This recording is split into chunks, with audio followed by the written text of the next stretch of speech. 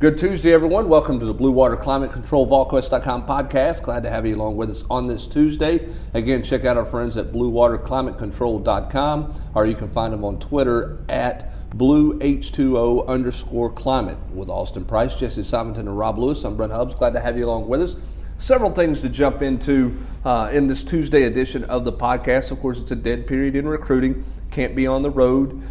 Prospects can't be on campus, so it's been pretty quiet there. We'll hit a couple of recruiting things a little bit later in the podcast. Certainly going to talk a lot of hoops in the podcast as well. But I want to dive into this idea and this thought process. The ACC has come out and endorsed the Big Ten's proposal for the one-time transfer. No questions asked. You can transfer one time, and you know you're eligible immediately and that type of thing. It's expected that other conferences will likely follow suit. So this measure at some point is going to pass. So on the surface of that, we've talked about it a little bit before, but as it moves closer to getting passed, you favor that move, not favor? You think it's complete free agency and total anarchy to college sports? What do you think is the after effects whenever this thing goes into play? I mean, I totally favor it. I mean, they're kids. I mean, it's been treated. I mean, the rule. I mean, I think it's archaic, personally. And maybe it's the fact that maybe you agree or see it the same way. Maybe it's because I have teenage kids that are getting ready to go to college. I mean, why shouldn't these guys be able to leave and go somewhere else? It just seems commonsensical to me. Well, I can see fans getting upset when, if a kid goes to a rival school. But if you go somewhere you don't like it and work out, why should you not be able to leave? And the ball's been rolling downhill. Oh, yeah. It's been coming. For a good little while now. And I think when the Big Ten was the first major conference to put out a year ago to put out their proposal that anyone could transfer within their conference, well, that immediately, if and when that passes, becomes a recruiting advantage that the ACC is like, well, we don't want to lose to that. So eventually that's going to trickle down to the SEC. I think it's good for the kids, and so I'm all for it. Yeah, I agree. I mean, I definitely think it's good for the kids, and I think it's smart on the conferences like the Pac-10, the Big 12, the Big 10 to push. Hey, let's do this one-time transfer. Then it's easy to sell in recruiting. Look, you come here, we're a great option for you. If not, you can automatically transfer. Yeah. You know what I'm saying? Like it, and then you get them there, and you hope that you sell yourself enough to keep them there. And how about the concept of, has anybody ever made a bad decision as an 18-year-old? Maybe. I don't know, perhaps. It's got to be whatever. I mean, it can't be on an individual conference deal. It's going to have to be an NCAA rule. There's no way you can just say individual conferences doing this or that, because they're just trying to put pressure on the NCAA right now. And they got the ACC to go with them, and I think they'll get other schools to go with them. And I think in light of the Mel Tucker story, which again could it have been handled differently? If anybody's read the Sports Illustrated story, should he have gone to the donor meeting and talked about Buff for life, and then 2 hours later taken the job? Probably not. But does anybody ultimately blame him for bettering his situation? No. I mean, Colorado people can be upset all they want to be, and I get that. That's part of fandom. Double your salary? And double the salary pool. Yeah. And he had just lost the guy he believed one of his best assistants, because he couldn't financially match. Here's the unequivocal truth that we know is going to happen if and when this passes. Much like the early signing period, which many coaches advocated for and now can't stand, whatever happens with this rule, there's going to be snickering behind the scenes of, well, we should have done this. The coaches are always, I think, going to have an issue with it. But I think it's by time that the players, gain a little power and have a little agency or more agency in how their careers play out. Yeah, more control. But I think that you have to really, and again, how do you do this? How do you police the tampering? Because I think tampering, it already goes on now. Yes. But I think that when you open that Pandora's box, the tampering will be. Like, you recruited a kid, you finish second, he goes. He's running second team with somebody, and all of a sudden you're like, he's running third team, not playing ring. Hey, so and so is graduating. You'll be starting here in spring practice. Well, yeah, that's going to happen. But is that the worst thing? mean, it's not criminal. I mean, it's, it's just. Well, it's just one more thing to deal with. Well, but the idea that coaches aren't talking and continue to talk to guys now is, is crazy. I mean, look, when a guy goes into the transfer portal and he already knows where he's going to go to school, you don't think he's talked to that school before he goes into the transfer portal? And I really think I think it's probably worse than basketball. I mean, we're talking about football for the most part right now, but I mean, the way the grad transfer stuff has been happening in basketball lately, I think that's an unwritten story that nobody's gotten a hold of yet, is how much recruiting goes on for a guy like who's the kid at Kentucky right now, Sistema. I mean, he's not great, but I mean, like, everybody knew last year that he was going to be a grad transfer. Here's the thing, too, that I don't think a lot of folks realize. If you're the best damn track and field athlete in the country and you go to school X and decide, you know what, I'm done. I want to go to school Y. You can go up and go to school Y. There's no penalty for that. Right. You can just you can do it once. Right. Can't same do it twice. Same in volleyball. Same in softball. So the rule same is there. It is literally only for 4 sports. I think it's really only for baseball, basketball, football, and then it's like a weird one. It might be wrestling, or it's like there's one weird one that you can't do the transfer for. But every other D1 sport, if you're the best at that sport and you're recruited, now again, no, those recruitment, they're not making those signatures on national television. I get there's a bit of a disconnect there, but they're allowed to up and leave. Why should a football player or a basketball player or a baseball player be any different? They shouldn't be. I mean, and they're kids. I mean, because they're on TV and because they're. I mean, it's ice hockey, by the way. Ice hockey. I knew it was a weird one. Hockey. I knew it was a weird one. It's the one that you cannot transfer and be eligible immediately. I knew it was. Sean Painter, shout out on the ice hockey. So there you go. You got hockey, you got football, you got men's basketball, and you got women's basketball, and you got baseball. Frozen Four. That's what you're doing. So let me ask it this way then. And the reason I brought this topic up, if this is coming down the pike sooner rather than later, and you're the NCAA, how do you handle transfers on the front end before the rule goes into place? The Cade Mazes of the world. If you think this rule's got a chance to be in place in the next year, does it change the NCAA stance? Do they rubber stamp transfers more so? That's a good question. Over the next year, because everybody knows, hey, the inevitable is going to happen anyway. I mean, do they do that? Don't you think they look silly if they don't? I mean, I'm asking the question. If they're sitting there, they're not worried about. They haven't worried about looking silly for 50 years. So that's point well made. I don't know what's going to happen in that regard, but I do think what's going to happen. My early prediction would be the coaches are going to very strongly advocate that whenever this rule passes, that you get rid of the 25, and it's just a hard cap at 85. Because the rosters are going to be so wonky at times. That's an interesting thought. And so this is my prediction is that if they pass this transfer rule, you're going to have a hard cap at 85. But you know what? Some years you may have to sign 29 guys. But how much does that open coaches up for the ability to truly cut kids? Well, because look, you've had that notion out there, but you kind of limited that because you can't cut a kid and oversign because of the 25 rule. If you take away the 25 rule, how much does that allow a coach to come in and say, you 5, you've been here a year and a half, 2 years, you can't play for us, you got to go? Well, I wouldn't deny that would be something that would come back into the equation, and it would be the opposite side of the player agency. The coaches would then kind of regain some power. But I think for the coaches to want to sign off on this, I think they'll say this is an equitable situation, or else we may only have 73 guys. Or do you take it up to 30 and 85 to leave you a little bit capped there? You know what I'm saying? Do you meet a little common ground as opposed to taking away the total number of 25 and put yourself in a situation where you could sign 35, 40 kids and completely flip your roster in 1 year? Because here's the thing, and I think it's a fascinating discussion. With the way that the 25 and the fact you can't oversign the way you could 5 years ago, 3 years ago, but certainly 5 years ago. For a new coach coming in, it makes the roster flip hard.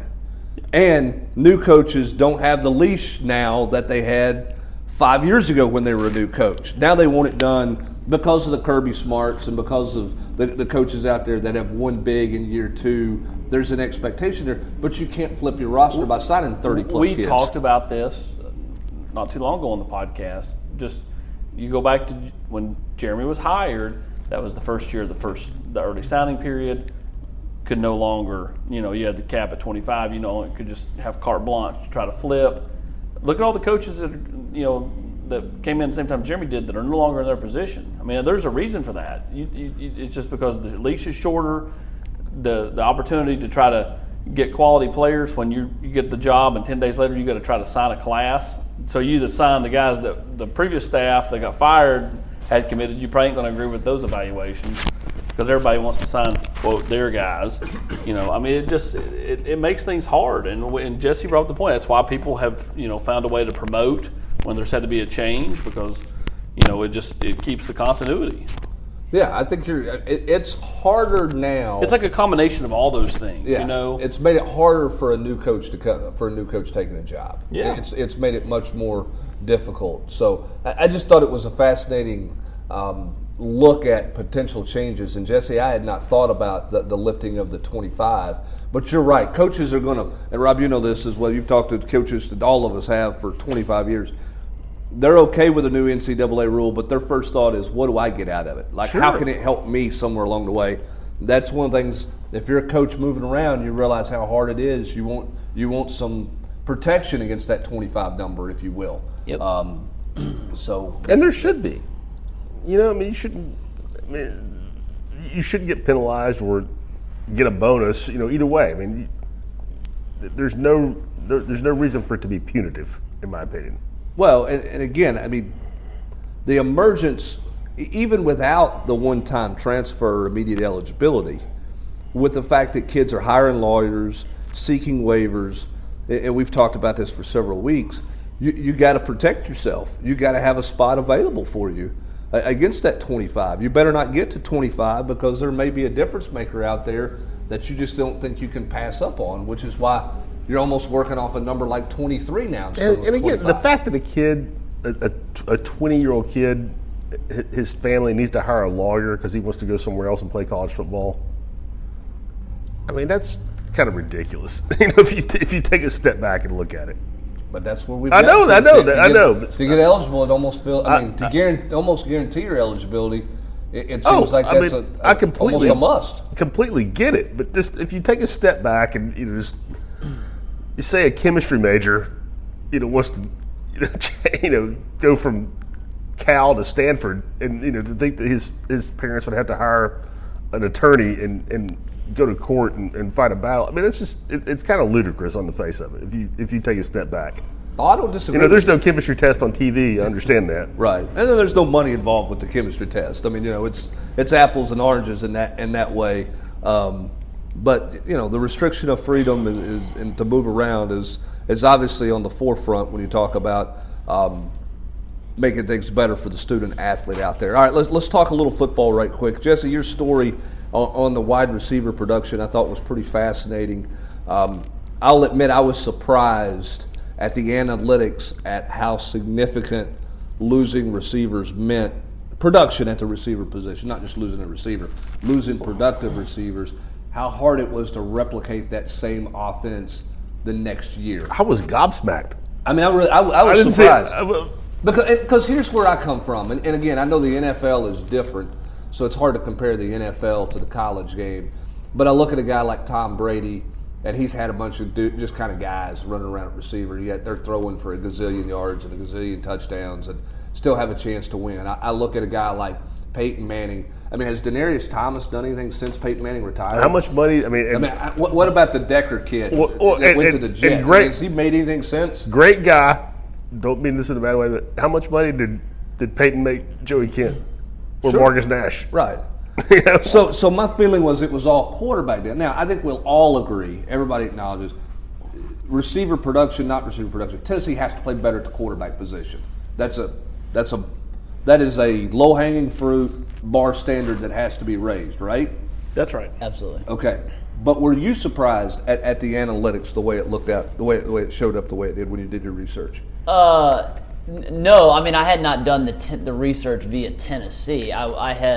This is something that had been on my mind because I had followed it the last couple seasons. Conley's been kind of tracking this as he has looked at the data, where ultimately wide receiver production, returning wide receiver production, and a returning quarterback basically weighs equally. It basically weighs to about 32% when you break down the returning production for each. So the fact that Tennessee lost such a significant amount, how did that rate historically with the last 10 years of Tennessee? Well, it's second most in a decade, and I think the group that Tennessee lost, we'll see how they perform in the NFL, but is not too dissimilar from what happened in 2012. Now, obviously, the difference is Bray also left. Garantano comes back.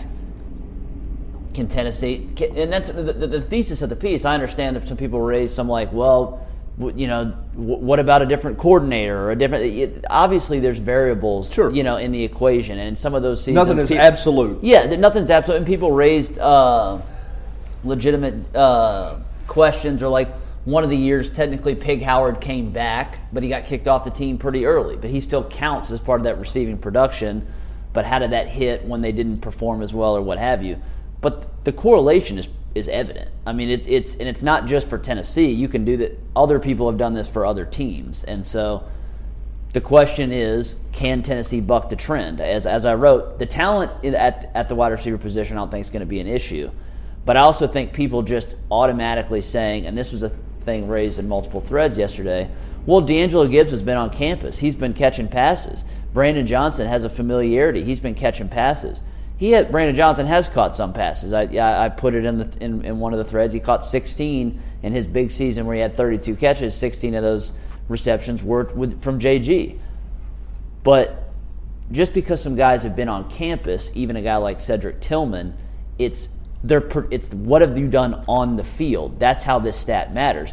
Georgia and Stanford and other guys had young guys who were catching passes from Costello and from a year ago in practice. But then when they had to be on the field, right, the timing just wasn't right there. They weren't as crisp. They couldn't get the separation.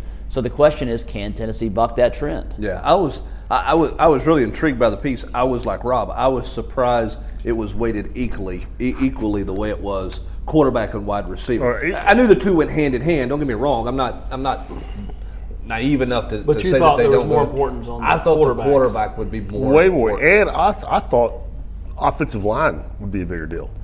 Sacks, yeah, and the offensive line is growing. The rushing yards is actually the least. It's at like 6%. Like basically returning running backs in the way that the historical data has measured out doesn't really matter. But like Florida, for instance, they made a big jump offensively because they returned all those receivers. They returned Kyle Pitts. Felipe Franks ended up, getting hurt, and they had a backup quarterback, and their offense got better. Now, was Felipe not as good, or what? Sure. But they were. But they didn't have this huge Conley drop-off. predicted this big jump because they returned all these receivers. He predicted. No one knew that Burrow was going to become Joe Montana, but everyone knew that LSU returned probably one of the deepest wide receiver rooms in the country. Boom, their offense goes crazy. And those were just several examples I put in the piece that Conley predicted before the season. And while some want to fight the analytics, I did think some people on the GQ correctly noted, as I put in the piece, you can't have it both ways. A year ago, everyone was getting excited about Tennessee because they were the darling of the analytics community after they won 5 games. Right. And it wasn't just Conley. Sagarin, FPI, these multiple people, because Tennessee returned more bodies on both sides of the ball than almost any team in the country. And we'll have, whether folks thought this was a negative piece or whatever, this is just a reality piece. This is just something to keep in mind if the offense stagnates or regresses. We will have stories coming up on why the analytics are so high on Tennessee's defense, because they return a lot even though they lost Darrell Taylor. No kidding. What was that? I saw yesterday. Top 10. I mean, what was that from? Defense. College Football Talk, Pro Football Focus? Oh, well, there was Pro Football Focus has Tennessee, I think, in the top 10. Another one had a weird ranking that I thought was strange. I mean, I just saw them in projected top 10 yesterday. You think that's just simply because they're bringing all the defensive linemen and their 2 corners back? It has a lot to do with that. Yeah. I mean, because the corner weight is pretty significant in terms of bringing your corners back. The corner is weighted basically the same as quarterback or receivers. Right. It's the heavyweight deal because and that goes from the idea that in Jeremy Pruitt said you're playing 3 or 4 every time. Well, you got to play. If you can play man on the outside, it frees you up to do whatever you want to do with the rest of your defense. And teams are playing, and when teams are playing 65 to 75% nickel, Right. And Tennessee's bringing back probably one of the most experienced star nickelbacks in the country in Schamberger. Plus, Bryce Thompson and Alante and Kenneth George, these guys that have played, decent amount of snaps. So that's why Tennessee's defense is, in Conley's thing, I think they were like 8 or 9, which is great, like a top 10, right. 8 or 9 overall in the country, not in the SEC overall. Yeah, the running back stuff doesn't surprise me because I think you're seeing that. I think you're seeing the NFL use those analytics when it comes to free agency. Yeah. I think that's why Derrick Henry might not get a new deal with the Titans, because you have a short window for those guys' production, and there's so many guys out there that you say, hey, I can take a 6th-round guy.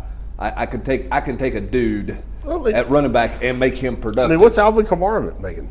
3rd-round pick. Right. And one of the probably top 5 backs in the league. I think that roster management on the NFL level at the running back position is very much analytics related, as opposed to quote I got. And the shelf life of that position, there's such a trepidation of investing money, which is why the Rams are having buyer remorse, because Gurley was the MVP candidate in that September, and by November they've screwed their whole franchise. By November, his knee had messed up, where he was done. I mean, they wrecked their franchise with one contract. Yeah. They closed their Super Bowl window. All right, let's talk a little bit about probably 2. Goff is pretty terrible. Yeah, he was. They paid him $100 million. Okay, times 2. You spent all your money in those 2 spots. Baylor Buchanan's tweet. Who knows what it means? AP, come on. Who knows what it means? Get your flashlight out. But shed some light on it. But if Baylor Buchanan is back potentially? How big of a deal is that? It's a body. It's better than that. Yeah, I'll go a little better than that. I mean, it's not some superstar addition, but it's a guy that's played. I think it's competition at the nickel position, and I think for Sean Schamberger to be at his best, somebody's got to push Sean Schamberger. I don't disagree with that. That's fair. I just think Schamberger has a much higher upside. I don't disagree with that, but I think Buchanan, if he's back and if he and I don't know that he is, but let's just say the tweet was some kind of grassy knoll hint that he was coming back, if you will. I think that's a tough guy who competes, that I think Jeremy Pruitt likes his edge about him. And I think one of Jeremy Pruitt's biggest frustrations for Schamberger has been he hasn't always had that edge. Now, I think Derrick Hensley got it out of him more a year ago. But I think it's important because A, it's a body, and B, it's a guy who can push at the nickel spot. I don't know who's the nickel. If it's not Buchanan, who's the nickel guy behind Schamberger? That's a good question. Who's the nickel guy in the 2D? Is it a freshman? Yeah, I mean, no matter who it is, I think it's somebody that doesn't have a lot of experience. Right. So it's an experienced guy if he's back. You don't strike me as a grassy knoll type of guy, though, Hubs. Yeah, maybe not. But he could also help you if you go 6 DBs. You know what I'm saying? I mean, when you look at who your top 6 could be, what do you do there?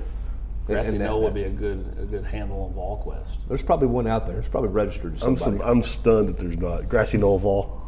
It's there. It's available. So the current team is working out, going in the weight room. Nothing with the football right now. I know everybody wants to know how the receiver throwing sessions How's are going. Harrison Bailey's arm look? And all those things. But really, it's not about a football right now. It's about all weight room for this team. And that's kind of where things stand with them. And will be that way until you get ready for spring practice, which will start, Austin, 2nd week of March? March 9th. Yeah. March 9th, we get cranked up. up. So they'll do 1 week, and then they'll have a week off for spring break, and then they'll reconvene. So that first week will be a lot of introduction stuff, get through any acclimation period. Pruitt will complain about how much retention or not retention they had come March 25th or whatever it was. And we'll find out who handles themselves from a conditioning standpoint over spring break. I just teed you up, AP. I mean, I like we did last year. We didn't have that kind of start stop. I mean, I felt like I was driving through Gatlinburg.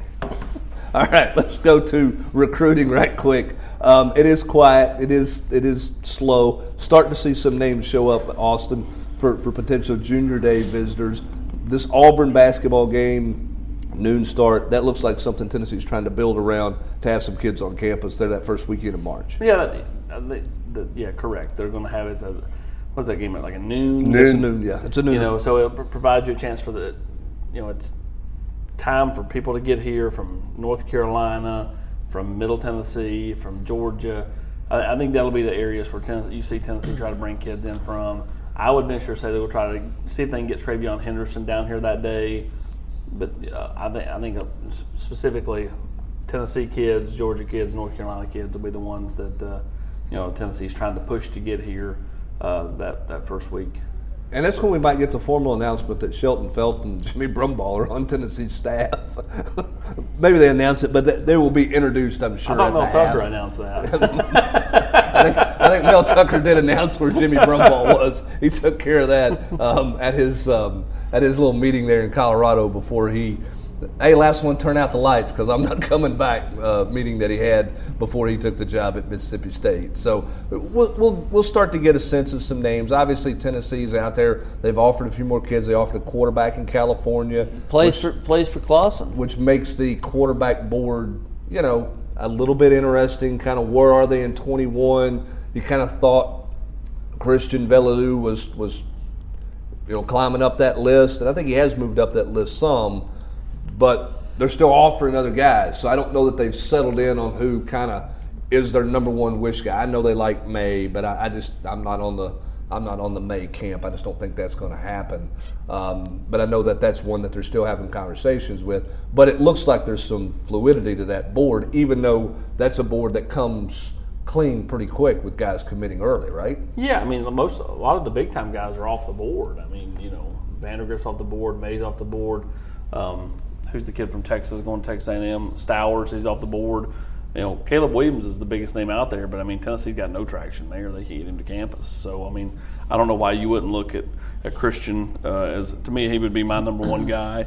But I mean, yeah, you have to until he's in the boat. You have to continue to recruit other guys. Right. I mean, the same thing with in 2022 class with Ty Simpson.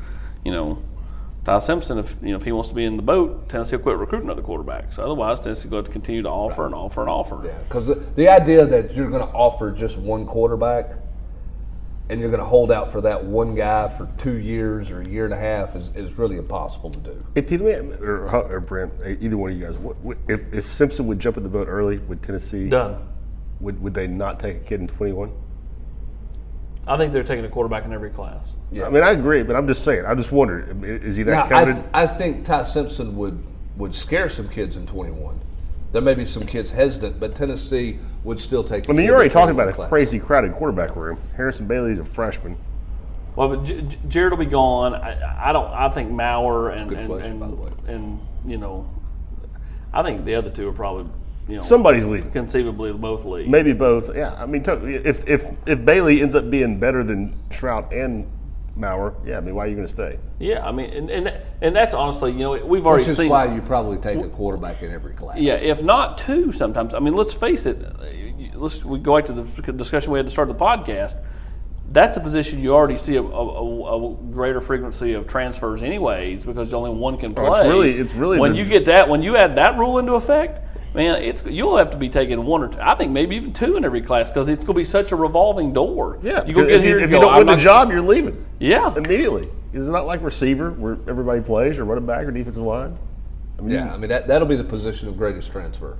I think it already is. It already is, but I think it's magnified if the idea is you do not have to file a waiver and you can just go transfer Power 5 to Power 5 and be eligible. Yeah, I'm just glad Justin Fields won that hardship when he went from home in Georgia all the way to Columbus, Ohio. I mean, and look, those are part of the reasons why the discussion is out there of allowing a one-time transfer. Because you get a lawyer, you lawyer up, you get the NCAA scared of a lawsuit. Yeah, he's got the same lawyer as Cade. And then you win an appeal, you play immediately. So there you go. More on recruiting moving forward in the next couple of weeks as we get an idea. The next week or so, we get a better idea of who's coming for unofficials, who's not coming for an unofficial, and who's on the junior board, who's coming for spring practice, and all those things. It'll be a hectic month of March in terms of guys visiting campus. Nothing new on Zach Evans. I know Instagram, he put out some picture with some Ole Miss gear, but all of that remains status quo at this point. Going to visit to Florida, and then we'll see what happens. And then we'll see what happens after that. So mid-March, and depending on what happens with him, to me, will depend on, will determine a little bit of what happens with Chase Hayden. I think Chase will visit Tennessee at some point this spring. He will be they'll be one of the stops on his tour of schools. So I mean, what happens with Zach Evans? What happens with anybody else in that room, whether it's Tim Jordan or whoever? To me, determines whether Chase Hayden ends up at Tennessee or not. Yeah, as a possibility or not a possibility. That'll be determined over the course of probably the next 6 weeks or so. Hey, this crazy weather we're having, by the way, Rob Lewis is a big fan of it. It's 75 one day, it's 40 and rainy the next day. You want to turn your air conditioner on one day, you want to turn your heat on the next day. Don't forget to make sure that all your system is in great shape. That's why you need to call our friends at Blue Water Climate Control at 865-299-2290. 865-299-2290 is the way to reach them. They'll come out, they can give you a $79 safety inspection, they can give you a tune-up on your furnace, they can give you a tune-up on your air conditioner, everything you need to get you ready for the crazy spring that will feature snowflakes and snow flurries and snow showers in the month of March. I guarantee it. That's the way it is in East Tennessee. So you want to make sure your system is in great shape. So to do that, give our friends a call at Blue Water Climate Control. Be sure and give them a call and check them out. Again, if they give you a tune-up and you have an issue after the tune-up during the month of March, they're going to give you a discounted rate on that. So call them and get all the details you need or visit them online at bluewaterclimatecontrol.com. All right, Rob Lewis. Swimming, speaking of blue waters, the Tennessee basketball team swimming in the deep waters here to close out this basketball season. I don't understand the SEC. I can't figure it out. Auburn looks good. Then Auburn goes and gets manhandled against Missouri. Gozo. You Gozo. Yeah, I mean, that's a classic Conzo win late in the year after a disappointing year. To get the 4-8. That's a classic win. Seems like Kentucky's surging a bit. Maybe a little bit of reality for LSU that they can't win every one-possession game as they have all year long. But for Tennessee, blown opportunity against South Carolina. Big one. Must win against Vanderbilt at home tonight. Got to get that. Can't blow another one of those. Cannot blow a home game, in my opinion, down the stretch. Got to win at home. I mean, I don't say blow because you're not going to be favored in a couple of those games, but I think you got to win at home, right? I mean, I thought this, going back, we talked about it last week. You can't lose another home game. I think after what happened at South Carolina, I guess they're not technically out of the NCAA tournament right now, but I mean, any hope they have, it's on life support. I mean, I really feel like they have to go 5-1, which would put you at 19-12, and that would mean you beat Auburn or you beat Auburn twice or beat Kentucky on the road, which I just don't think this team can do that. I mean, if you go 4-2, 18-12, going to Nashville, I mean, what do you think, Hubbard? I think you got to be playing Saturday afternoon. I think you got to be in the semis to have a chance. I think I think if you're at that record, if you finish 18 and what would that be, 14? Yeah, something like that. 18-13. 18-13. I think you got to play into the weekend. You got to win Thursday, Friday. I think you do. Which means you beat somebody pretty good Friday. Because the problem is you get no RPI help in your league. Well, they got no good wins. Right. They got no good nothing. wins. You got nothing that's helping you. I mean, if they go 4-2 to finish, they would have beaten Auburn and or Kentucky. But that's one win out of 33 games. And it's not awesome. Yeah, it's not enough. I don't think. That's why I think you've got to be a team that gets into the weekend that everybody's saying, yeah, hey, I mean, putting it all together. I think the more realistic discussion is, do they make the NIT? Yeah, I think that depends on what you do over the next 6. Because I don't think they're winning at Rupp. I don't think they're winning at Auburn. There's 2 losses. You got to beat Florida at home. I mean, the way Florida is finally playing. Can you stun Arkansas on the road? No gimme. No gimme. I mean, Arkansas is definitely slumping. But they may get Joe back, right? Yeah, possibly. We'll see. Who do you draw in the SEC tournament? Well, I mean, I don't think Florida. Auburn lost at Missouri. I mean, Auburn is not a juggernaut, but this Tennessee team that we're seeing right now, I don't like their chances to win that game at home. Here's what surprises me a little bit about Auburn, and I'll be curious to see how they attack Tennessee. Now, Okoro was out Saturday. He was big loss. Was a loss to them. I thought Auburn. I think for the last couple of weeks, Auburn has gotten in the habit of settling for too many threes without the ball ever making any kind of move through the lane. I agree with it. I think Auburn's at their best when they drive to the paint. And one of the things, look, and I don't want to cause an uproar with Tennessee fans, Bruce Pearl's had success against Rick Barnes every time he's played against him. And part of the reason is they've been able to drive and create help defense, which is in turn giving them a lot of open threes. Going back to Juwan Smith and Dane Bradshaw and that crew going to Austin, Texas, and blowing Texas out. And I don't think they're using Austin Wiley enough. I mean, this is not an Auburn podcast, but Wiley, I mean, sometimes I think they forget they have it. Right.